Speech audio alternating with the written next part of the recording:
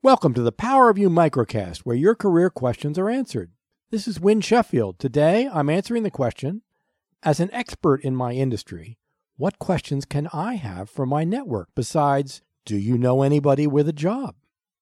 Those familiar with the Power of You will know that learning more and more about the positions, industries, and organizations we're interested in is the most effective way to engage our network. For those of us sticking with a well-honed expertise, the questions we want to ask are slightly different. This microcast looks at questions the expert will ask in more detail.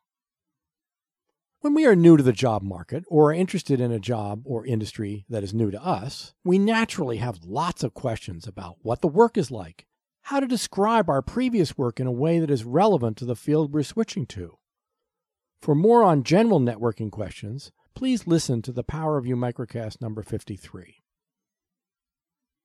When we are simply shifting from one employer to another in the same field, perhaps moving to the next level of responsibility, we have little need to ask what a professional does or how our experience is relevant.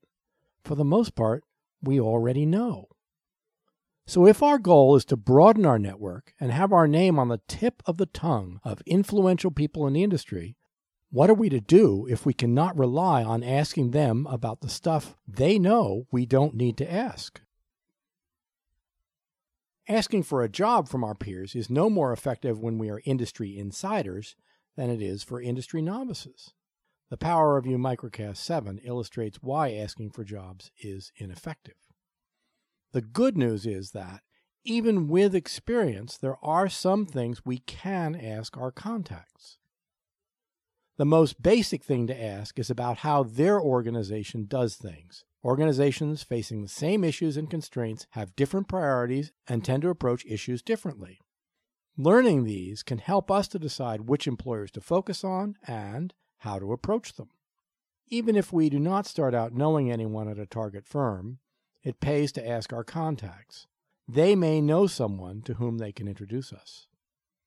Having a good grasp of industry movements can also be useful. Who is moving? Who is setting up what? Asking how other people's careers have gone can give us examples of paths we had not considered. This conversation also opens up the possibility of being referred on to new contacts.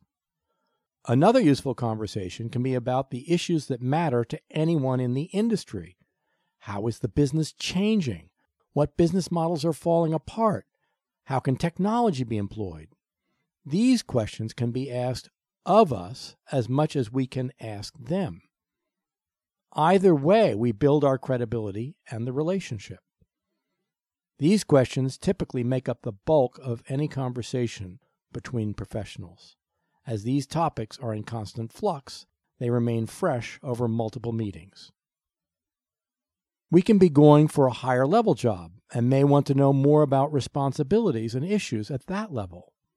If our contact is more senior, perhaps they can act as a mentor, providing guidance on possible directions, sharing lessons learned, and referring us on into their network. The next step for you is make a list of the companies in your desired industry. You may choose to identify which are on top of your list and which are lower priorities. By showing this list to people with whom you meet, you can see if they have contacts in any of them.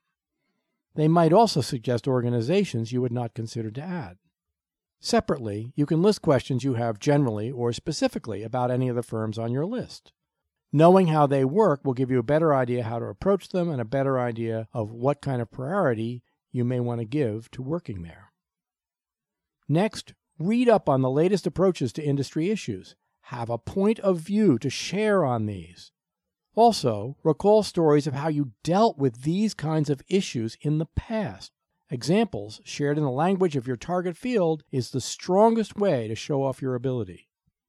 All of these will hone your presentation and further set you apart from your competition for these jobs.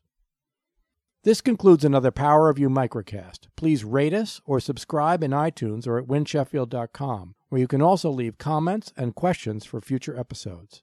For the Power of You Microcast, this is Win Sheffield. Thanks for listening.